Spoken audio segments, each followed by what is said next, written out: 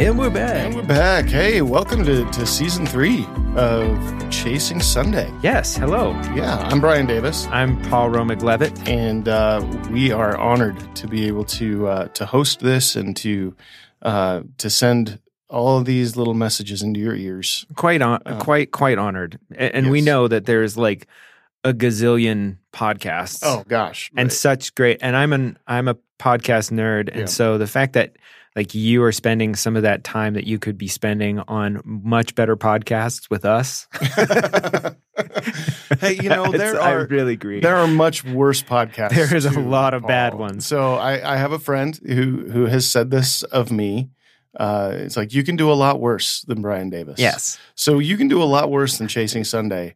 And so we appreciate you spending a little bit of time with us. Yeah. This season, in season 2, we had some amazing guests, a lot of just really insightful folks in and out of ministry who were able to share their knowledge with us. And these live on the internet, so they are forever. So if you want to go back at any time and listen to any of the previous seasons, please do. We would love to know that you're listening. But this season, we wanted to take some time over the course of 2022. Paul and I had been working on a coaching platform for worship leaders, kind of a combination of coaching and spiritual formation for worship leaders. And, it was about time, 4 years into it, into Torn Curtain kind of being reborn. We finally, we found out what we want to do when we grow up. Yeah. And so we wanted to start to get some of those tenets out to the people and try to. I know it's not the same as like being in a room with a group of people, but at the same time, like this is our world, right. Like this is the world that we live in, and so we thought, let's just get it out any way we can. And we've got this podcast. So right. So that's what a lot of this season is going to be about. It's sharing those core tenets of the green room, which is what we call it. I suppose I should say the name of what it is. Yeah, it is. Doing. It's called the green room, and the green room, for anybody who's been anywhere near a stage, whether an actor, a musician, or a speaker, presenter, anything like that, knows that often there is a green room near the stage, which is sort of that place where you're not on stage, but it's stage adjacent. Right. You know that you're there for a purpose. You're there to either communicate or present art or engage people in some way. Mm-hmm. But that green room is critically important. And I know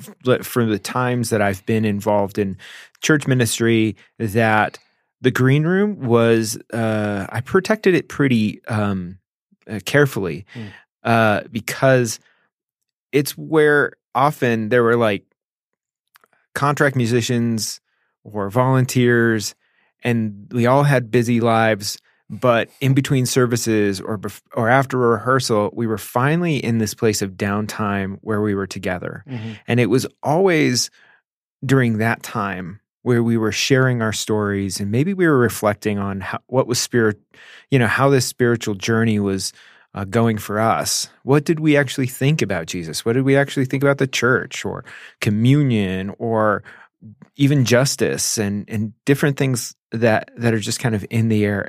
And we felt more vulnerable in those spaces because we were all connected to a common purpose, but we wanted to really create a safe space. And that's what the green room is all about. It's it's a space where you're not on stage, but you're with other people who have this common purpose and maybe a passion to see people engage with Jesus, with worship and with their faith in a new way. Right. Your experience with green rooms is far more spiritual than mine. And it's both, right?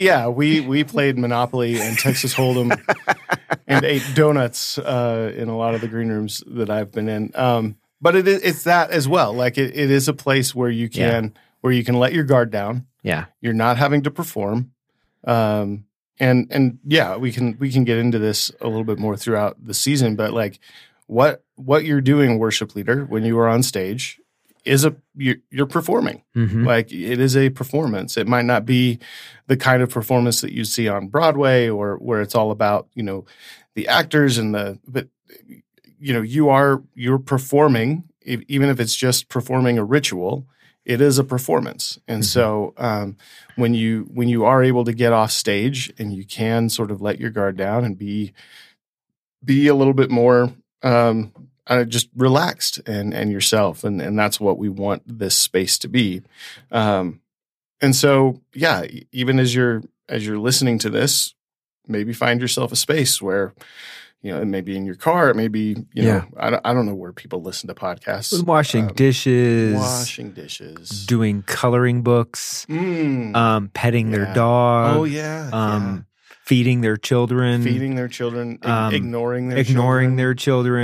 Watching their children watch TV or their phone. Well, that's what it is in my house these days. It's just anywhere. It could be a sacred place is what we're saying. It's anywhere that is sacred and holy to you. But yeah, just let this time be a time of rest and a break for you. And an opportunity to just maybe hear some things, be encouraged that you're not alone in what you're doing or how you're feeling in ministry. That's about it. I don't know. Well, what do you think?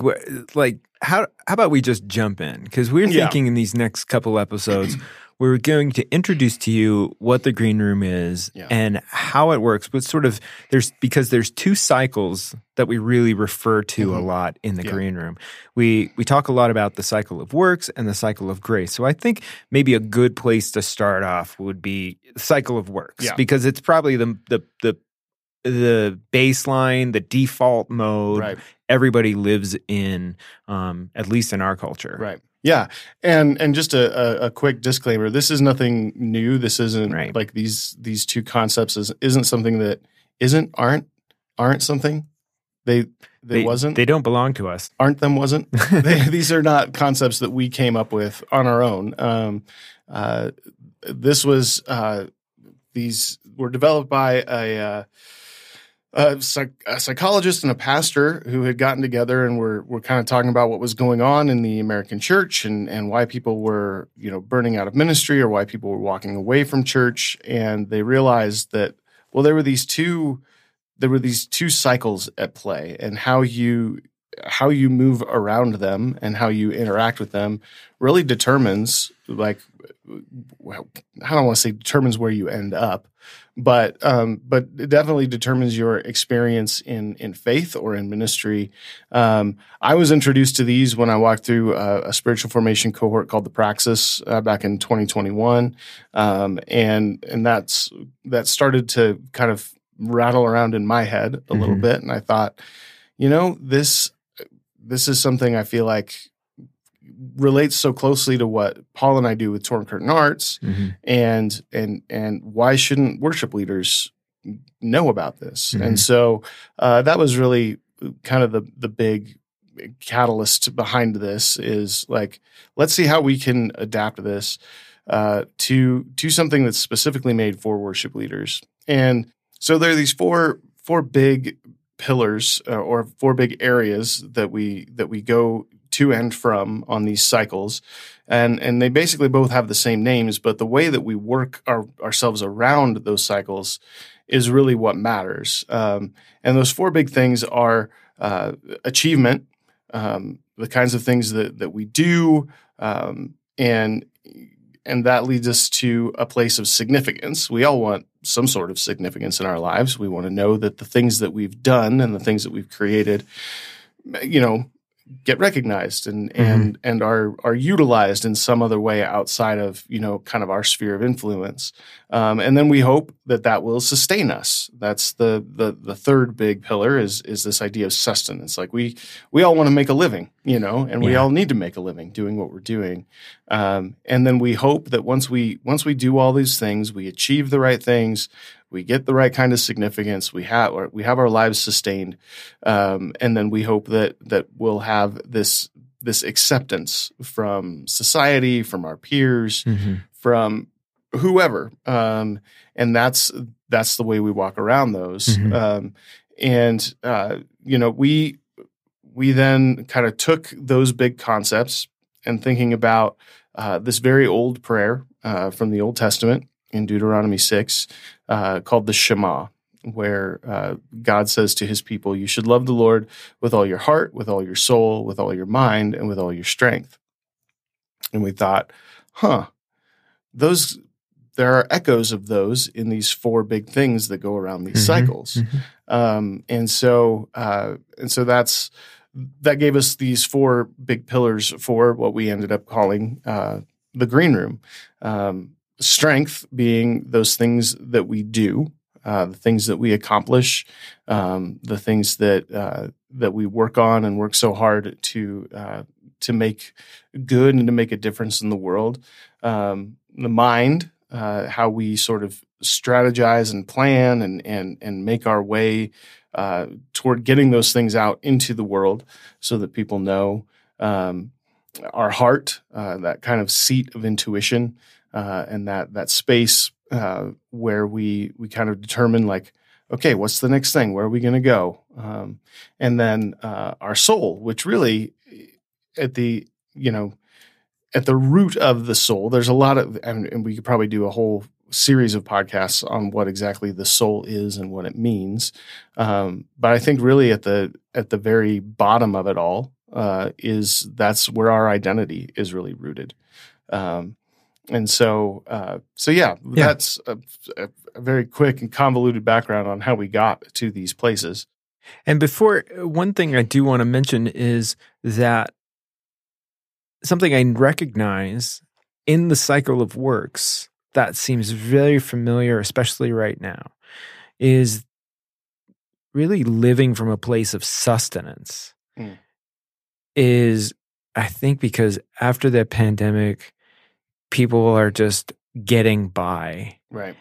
And they're so exhausted and they're tired. And it's just like they don't have time to think about these big pieces. Even the concepts, cycle of work, cycle of grace, it's just sort of like, I'm sorry, I've just got to get dinner on the table. Right. Or I'm exhausted and I just need to, like, literally tune out with Netflix for a little bit.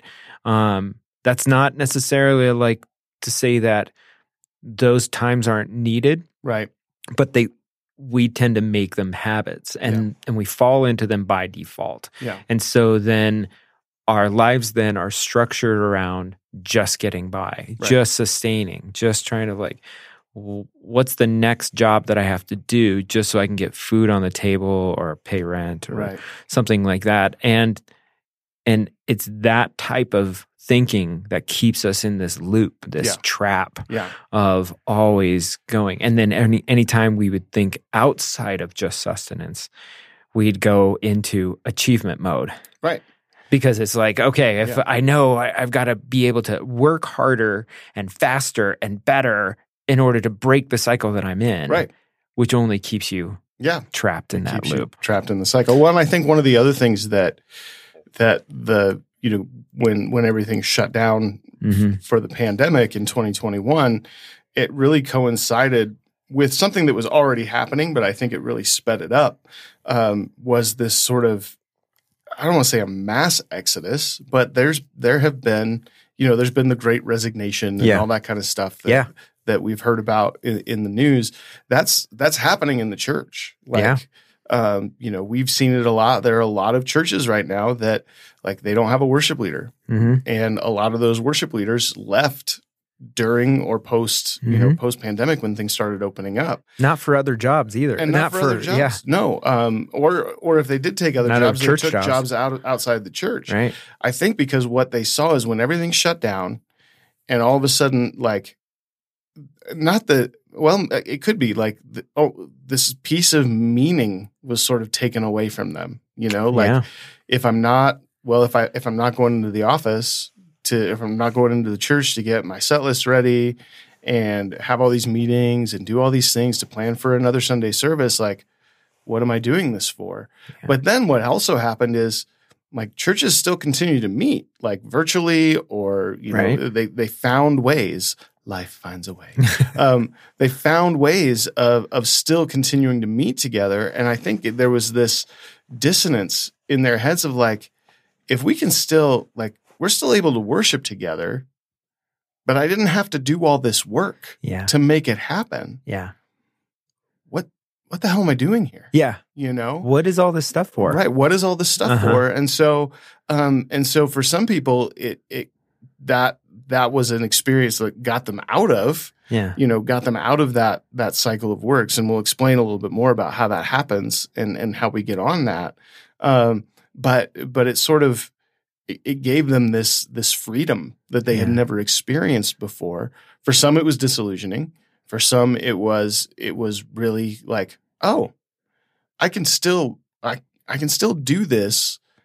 I can still create worship experiences and lead people in worship without having to do all of this other stuff. Yeah. That sort of like, justifies my role at this church. Yeah. And so I think those are two big lessons that we learned from. It's been a huge gift, but not in the way we expect to get gifts, because it really exposed a lot of the ways in which we were just playing church or going to the office and just and there were a lot of churches too that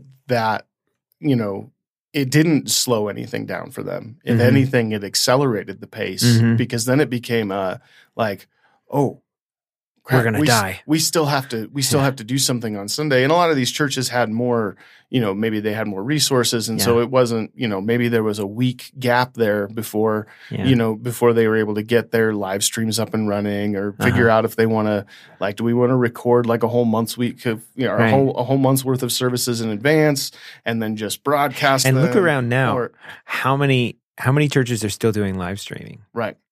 Not as many as we were expecting that would keep it. No, I mean, my church, we shut ours down. It's been almost a year since we finally shut ours down. And there were a lot of reasons for that, but there were some churches that became really dependent on it, and there are some churches that have really solid reasons for still doing it.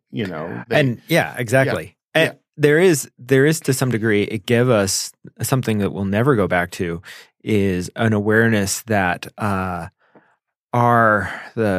size of our community is not directly correlated to the physical people in the building. Right. Like, absolutely. And that's created a whole new host of different assumptions. Right. Like, who do we think of when we think of people coming to church on a Sunday? Right.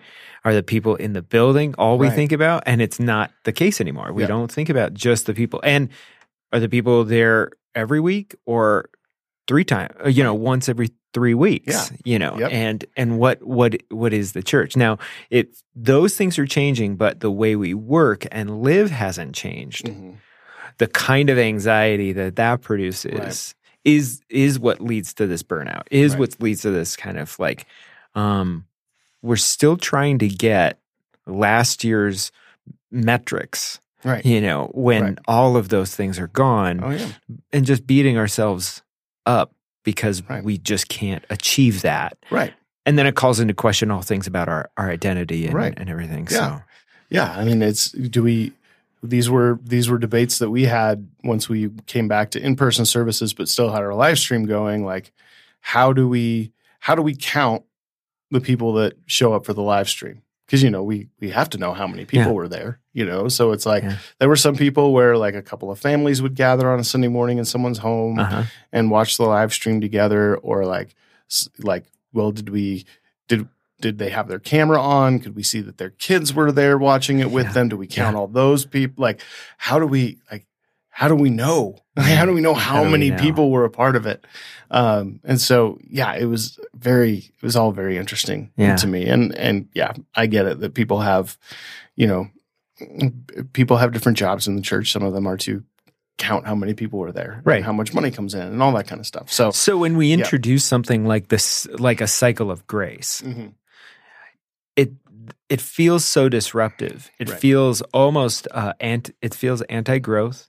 Right. It feels like, okay, then maybe we don't care enough about people coming to church. We don't care enough about um, I don't know, lost souls. Right. It's a term I don't necessarily relate to anymore, but Right. I know it's very important to a lot of people, and it's very and but if we look at the rhythm of Jesus, Mm-hmm. who I think we could say with pretty high amount of certainty cared for lost souls. Right. He wasn't running around in a panic going, and there were other people going like, "Hey, you're missing tour dates, Jesus. Right. We've got to go over to Jerusalem, then we got to go to Judea." And he's just kind of like, I'm going to take a nap. Yeah. Or Right. it's just kind of like, I'm gonna actually get in the boat and get away from these people. Yeah. Well, this crowd too big. Yeah, exactly.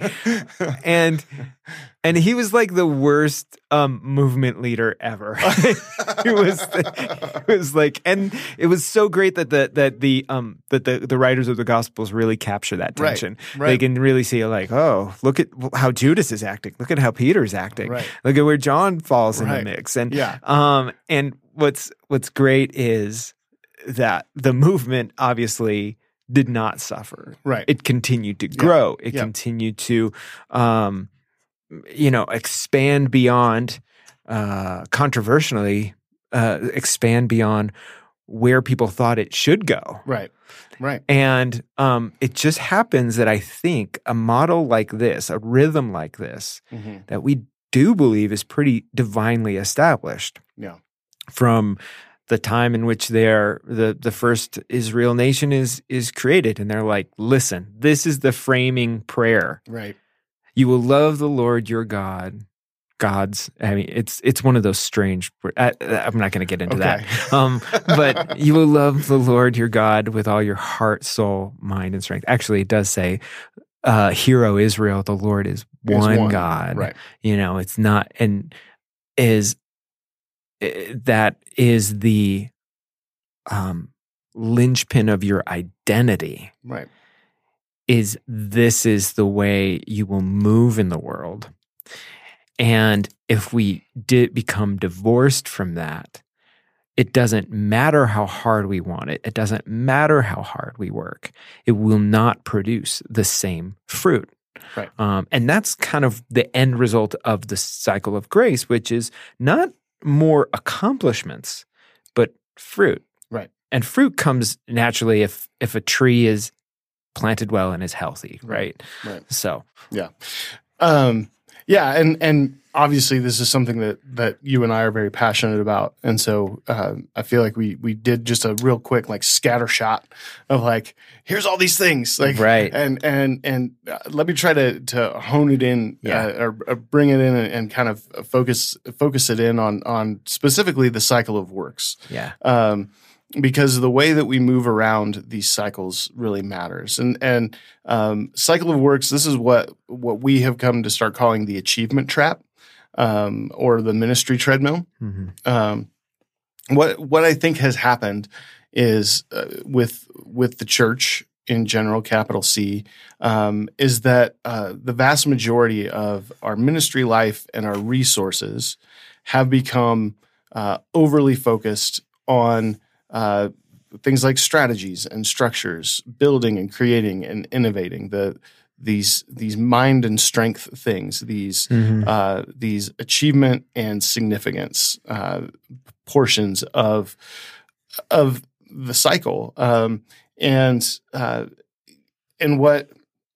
so we think like, okay, so if I do more, if I achieve more, if I make more, if I build my worship team a certain way, if I do these right songs, if I do, if we have the right lights, if we have the right, sound system, all those kinds of things, like, if I pick the right songs, we are going to see growth, and for a lot of years that has worked for the church. And so we chase after those things. We go to the conferences. We go to, we buy all the books and all these things, but the vast majority of them are very much about like, here's 5 ways that 5 things that you can do that will grow your ministry, Mm-hmm. that will get you to this. And we, even without like kind of knowing it, like we do want, like we want to give God all the glory for it. Mm-hmm. And we say that and we pray that. But at the end of the day, like it sure would be nice if in addition to that, somebody knew that church X down the street is doing this thing, Mm-hmm. you know, because who's going to come to our church if they don't know about what we're doing? Yeah. You know?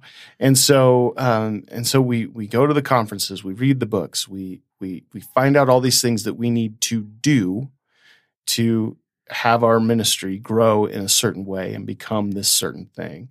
And that's, you know, I don't think there's anything inherently wrong with that. Like there are, you know, yeah, we do want people to hear the message of Jesus. Mm-hmm. We do want people, you know, in the room experiencing the, you know, these environments that we create. Absolutely. But what I think has happened is we've done that at the cost of our hearts and souls. Mm-hmm. Like we because we haven't focused on the soul care of people in ministry, and I would say sometimes even specifically in worship ministry, because we do get in this pattern of, as the podcast is titled, of chasing Sundays. Mm-hmm. Like, that's great. You did all these really cool things this Sunday. How are we going to do it better next Sunday? Mm-hmm. How are we going to make it bigger? How are we going to make it brighter? How are we going to make it louder? Like, how are we going to get more people to come see this thing that we're doing? Yeah. And that's exhausting. And that, I think, is another reason why you're seeing so many worship leaders leaving the church today, or finding other roles where they don't have to do all that stuff. Like, they don't have to be part of the day-to-day. Yeah. They can come in, they can still lead worship, they can still, you know, and it's baffling to senior pastors right now, because they're like, why can't I just find somebody that wants to come in and do a, you know, 40 to 50 hour a week job? Well, I find it's related to a little bit of the problem of the temptation we have toward easy spiritual growth. Oh yeah. Like, I love clarity. I love when things are packaged in a way that can, I don't have to burn a lot of calories to use, right. You know, so the 4 points, the 5 points, the sort of thing. Right. I'm attracted to that like any other human is, because our brains fundamentally work the same way. We gravitate towards gravitate towards certainty. We gravitate towards simplicity and patterns. Mm-hmm. So anything in 3s and 5s, they're going to catch our attention. But the kind of wisdom or insight that you get from that is going to be as easily lost as it is gained. Right. So you're going to get it, you'll use it, and then it'll be on your self-help shelf, you know, to be just there keeping your self-help shelf up, you know. But the truth is there is this, well, I think we have a friend, Chuck, who would say we'd hide in complexity. Mm-hmm. And instead of boldly walking into the simple things that we know are good. Right. But the things that we know are simple and good, they're hard to do by ourselves. Right. We do need other people along with us. We need a mirror. Mm-hmm. We need somebody to show us, like, here's where you actually are, and it's okay, but it does mean perpetual, like, growth and change is going to happen. It's not going to be like, once you've nailed these 5 ways of clearing your inbox, you're going to be fine forever. Right. Or figuring out how to recruit volunteers, and if you just use my system, you will never deal with this problem again. That is wrong. It is a lie. Right. And it's part of what the green room is really about. Well, and that's the thing. Like, one of the things that really drives that sense of achievement is innovation. Like you mentioned, you know, I like a lot of people, I have a shelf full of all these ministry books. Yeah. And the thing is like, that's going to work until somebody comes up with a better idea. Right. Like, that song is going to be awesome and everybody in your congregation is going to love it until the next new song comes Which along. is like a week later. Which is not even even a week. Like, that's like 3 days later, someone else is coming out with another song.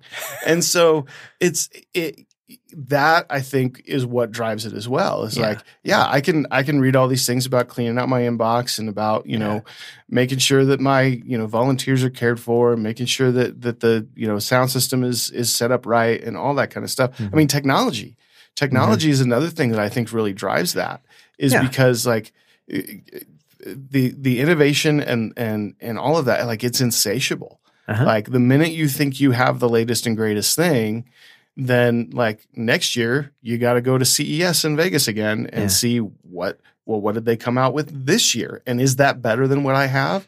Because if it's better than what I have, I need to get it before somebody else gets it. And guess what? There's a profit incentive to keep you in that system. Absolutely. Obviously. Absolutely. Yeah. The amount of money that and I don't want to turn this into like judging how churches spend their money and all that kind of stuff. But I mean, there are a lot of things that churches are spending money on that they probably don't need to, because does that thing still work? Does it still make sound come out of the speakers? Does that projector still like is the bulb still okay? Like, can people still see the lyrics? Yeah. Then maybe we can wait on the next new thing, And so, the innovation and the rate at which things are changing and improving in our world just drives that sense of like, I have to have the latest and greatest if I'm going to keep up with whatever church is down the road or whatever church is broadcasting on YouTube or whatever church has, the latest big song that has come out. Like it just, that will never, ever stop. Yeah. And so that you have to have sort of an ethic of minimalism. Some way, to approach. And something like, and here we are with a green room saying like, here's this new platform, here's this new product or this sort of thing to deal with it. And at some point you can't get away from it in the fact that you are presenting new ideas. You do want to have something, but in all honesty, this stuff is so obvious. Right. That it could be, you could just take this and run and not listen to anybody ever. Right. The truth is we usually don't do it by ourselves. No. Like how many gym memberships go unused? How many, all this stuff. Right. No, you usually can't do it unless you are in a community of people who are kind of also saying, I need help or I'm not alone. You're not alone. I mean, all that is the thing that's going to be what you're going to use the rest of your life. Right. Somebody who's saying like, man, I am addicted to the cycle of works, but I'm trying to change it and I want to live in this other way. And it's not a binary thing. It's not like you switch from one to the other. Yeah. And no, it's like we are constantly wrestling with this flow of back and forth. Yep. So yeah. And those, the way that we get stuck in these things and the way that we get stuck in that cycle of works is that we begin to think that the things that I have or the things that I have built will generate some sort of significance for me. Yeah. We get addicted to those pats on the back. Yeah. You do that song that people like on Sunday morning and they're not slow to tell you, they will come up to the stage afterwards and like, oh, I'm so glad we finally did that song. And, oh, you sang it so beautifully. And so we feel that significance start to rise up in us like, okay, so I did this. And then we start to see, like, oh, now more people are showing up, and oh, there are more people to sing to. Like I must be doing something right. So I'm going to like make this into my formula, Yep. And the more we're able to do that, the more we may get recognized by our leadership and say like, hey, you're doing a great job. Your team is growing. We're getting great feedback on the music and like you've made all these improvements and it's so great. Like, how about a raise? Like, how about maybe now you can have your own office, those kinds of things. And and I'm not in the broom closet anymore. I don't have to live under the stairs anymore. I'm a real boy. I just mixed up all kinds of like Harry Potter and Pinocchio. Oh boy. Anyway, Harry Pinocchio? No. Pinocchio. That sounds like a used car salesman. Still remember, Harry Pinocchio will take care of you. If you know somebody that needs a used car, you send them to Harry Pinocchio. You call Harry Pinocchio. You call Harry Pinocchio. I got to take care of you. Oh, And we're back.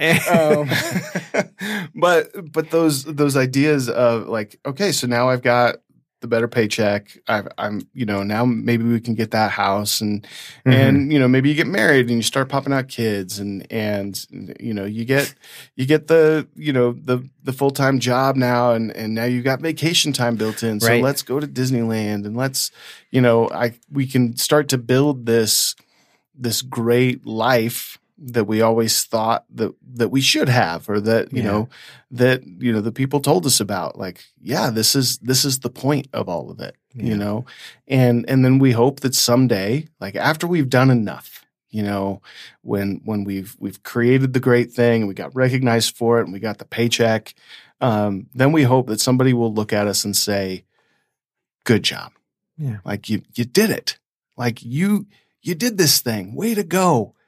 And the problem with that is, and we just talked about it, is like innovation is always going to keep you from getting to that place of acceptance. Like there's always going to be something new or better, or some like younger hotshot worship leader in his skinny jeans and his denim coat.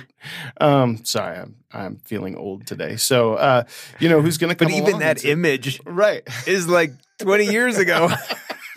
That was like, I know.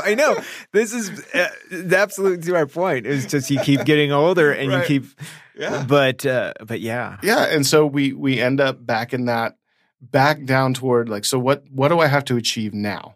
What do I have to build now that's going to get me back to that place of significance and sustenance? And I still didn't do enough. Okay, that's all right. I'll make something new. I'll make something better. Right. I'll go to the next conference and figure out like what are they doing now, and that is that ministry treadmill. That is the achievement trap. That is the cycle of works. Right, because solving a problem guarantees one thing, and that is you will be given more problems to solve. Absolutely. People will say, this guy is doing it. Yeah. This gal is doing it. Yeah. She's making it happen. Yeah. And let's just give her more because look at what she's already done. Mm-hmm. So, and you go, well, if this is the trap, I mean, you've either got to like accept it and that this is what it's going to be. Mm-hmm. But if you want something different, you can't ask the same questions anymore. Right.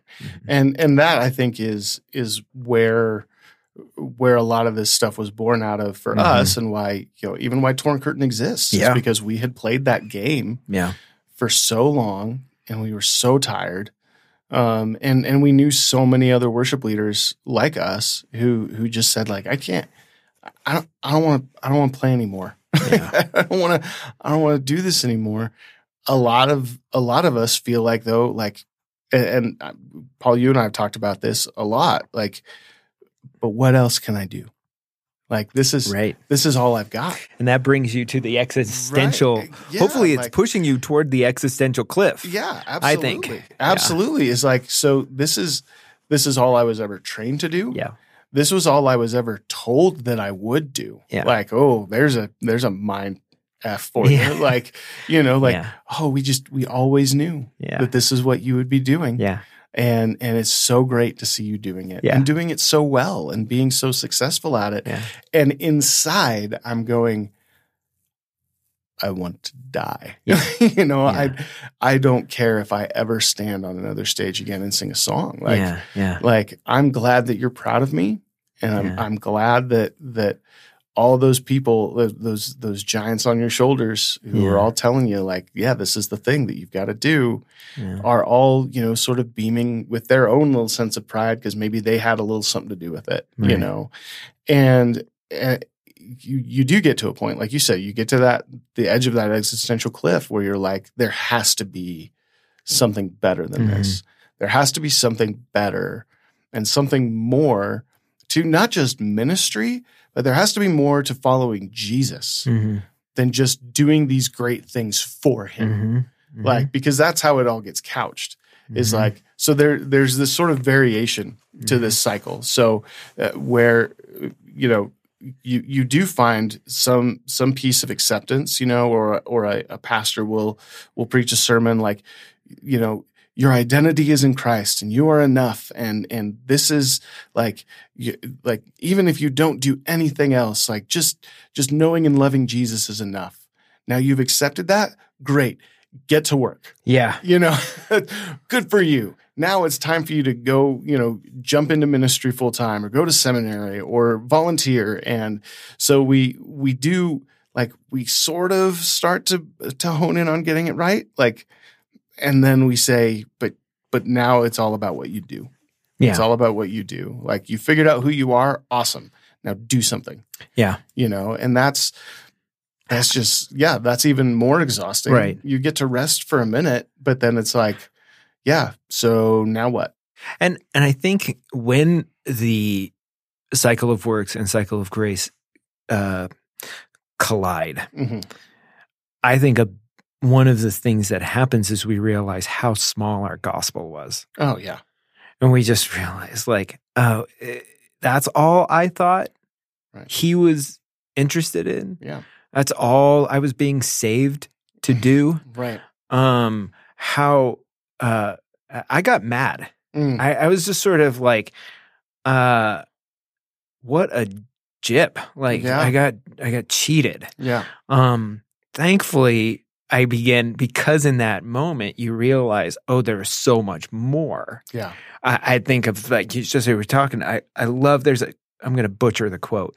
James Baldwin writes, if God can't succeed at making us more generous, more loving, bigger, more expansive, then it's time we get done with him and get rid of him. Yeah. Get rid of him altogether. Yeah. And I kind of think that's a very Jesus-y thing to say. I don't even know. Yeah. I just feel like there was so much of that. And definitely within what the Apostle Paul was writing, it was like, listen, your small story is not cutting it. Right.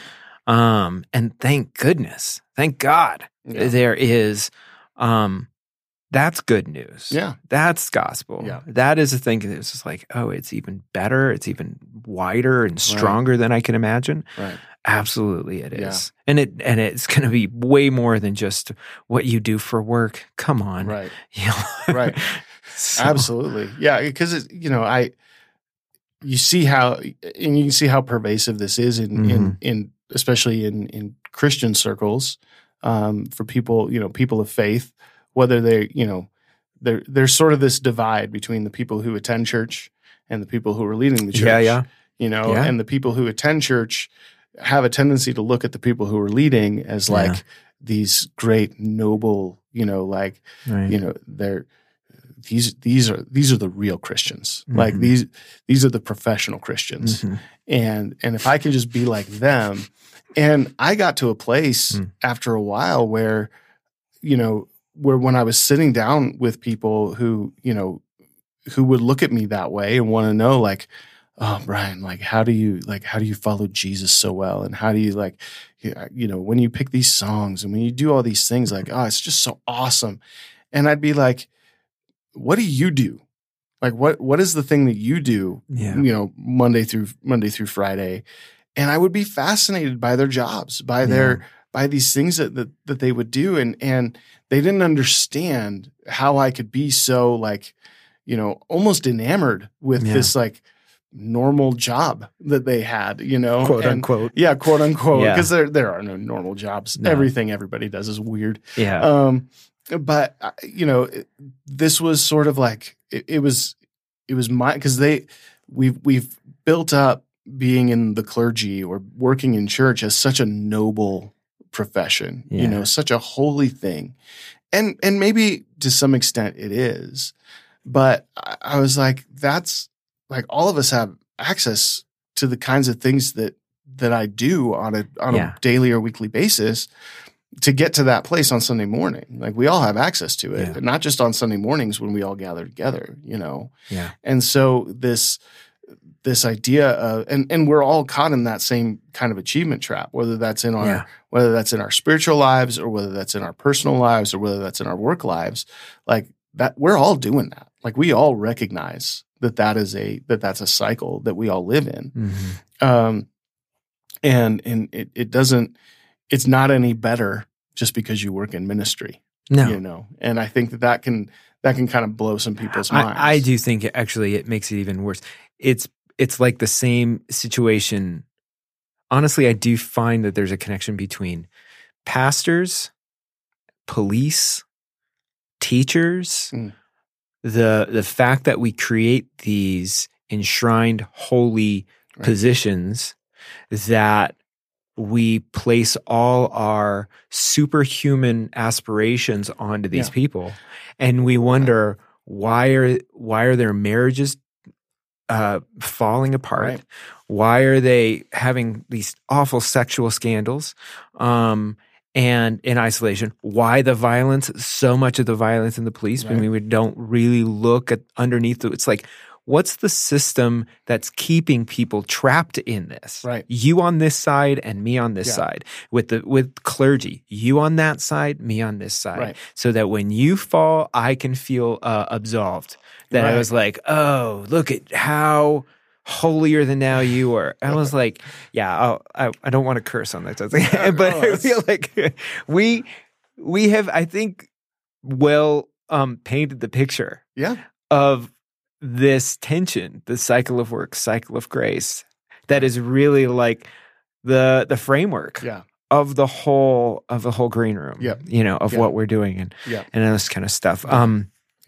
And I think next week it'll be fantastic because we're going to really jump into the first pillar of what our green room looks like. And we start with soul. Yeah. Why do we start with soul? So we start with soul because one, we need to reverse this cycle somehow. Yeah. And so we need to find a way of getting out of like what I make and what I do defines who I am. Mm-hmm. We have to get away from that. Because even in Christian circles, even in spiritual circles, working in ministry, that is such a pervasive thought. Mm-hmm. Like I said, we'll touch on the fact that we're accepted and loved unconditionally, but then that needs to drive us to do something. Mm-hmm. That needs to move us into doing something, whether that's evangelizing, whether that's crafting set lists, all that kind of stuff. And so if we start with the soul in this place of acceptance, that wherever you are, whatever you've done, whatever you are doing, you're accepted as a deeply loved child of God. Yeah. And if we can even come close to wrapping our heads and our hearts around that, it can make all the difference. Yeah. Because all of a sudden, it isn't about what I have to accomplish. It isn't about what I have to, it isn't about being recognized for the things that I've accomplished. Mm-hmm. It isn't even about the paycheck or the kind of life that I want to sustain or the kind of ministry that I want to sustain. All of it, like, it's just done right there. Yeah. When you come face to face with this, and I understand, like, even as I say these words, I'm thinking, like, there's that voice in the back of my head saying, like, do you really believe that? Yeah. Hey, Brian, do you, like, on your worst day, do you really still believe that? No. But that's why I have to keep coming back. Yeah, yeah. That's why I have to keep coming back to this place of saying, like, yes, Brian, you, with all of your scars and with all of the pain that you've been through, all of the pain that you've caused, all of the ways that you feel like you've fallen short. Yeah, that's the Brian that I still deeply love and care about. If we can get there, and if we can find a way to live there, and I don't even want to say live out of there, because that has to come. That has to come later. We have to find ways to just sit there and say, "This is enough." Yeah, this is enough. Yeah, because God's looking at us and saying, like, before you do anything, you're enough, and that's okay. Yeah. And so if we can, and I cried on my podcast. And then I went and cried all over the podcast. That's why I think it's so important. Yeah. And but also why it's really, really difficult. Yeah. It's so hard for us to accept our acceptance. Yeah. Because we have what we think is so much evidence against us. Yeah. And so those accusations come out at the worst times. Right. They come out when we're only at the worst times. Only at the worst times. It never comes out at a good time. Yeah. It's like we're standing on stage and we're singing a song, and this has happened. I mean, this happens to me, I feel like almost every single time I stand on a stage. Like, you have absolutely no business doing this. Me too. Fraud Brian, stuff. And how long you've been doing music ministry? 20, you and me, 25 years. Yeah. 25 years doing this. And the fact that won't go away. Yeah. You just have to go like, well, then it really has nothing to do with what you do or do not do. Right. Yeah. It's going to be there. Yeah. And so in those worst moments when you're, or it doesn't even have to be that. It can be just the way that your mind wanders, while you're singing a song. And then, halfway through the, second verse, you're like, why am I thinking about that? I'm supposed to be doing this. Like, it doesn't matter where I go to lunch afterwards. Like, I'm supposed to be leading this. So I got to get back to being holy. Those are all those ways that those tapes and those accusations come in. Yeah. And like you said, it's probably never going to stop. Yeah. Our enemy and our subconscious and our memory is relentless. Yeah.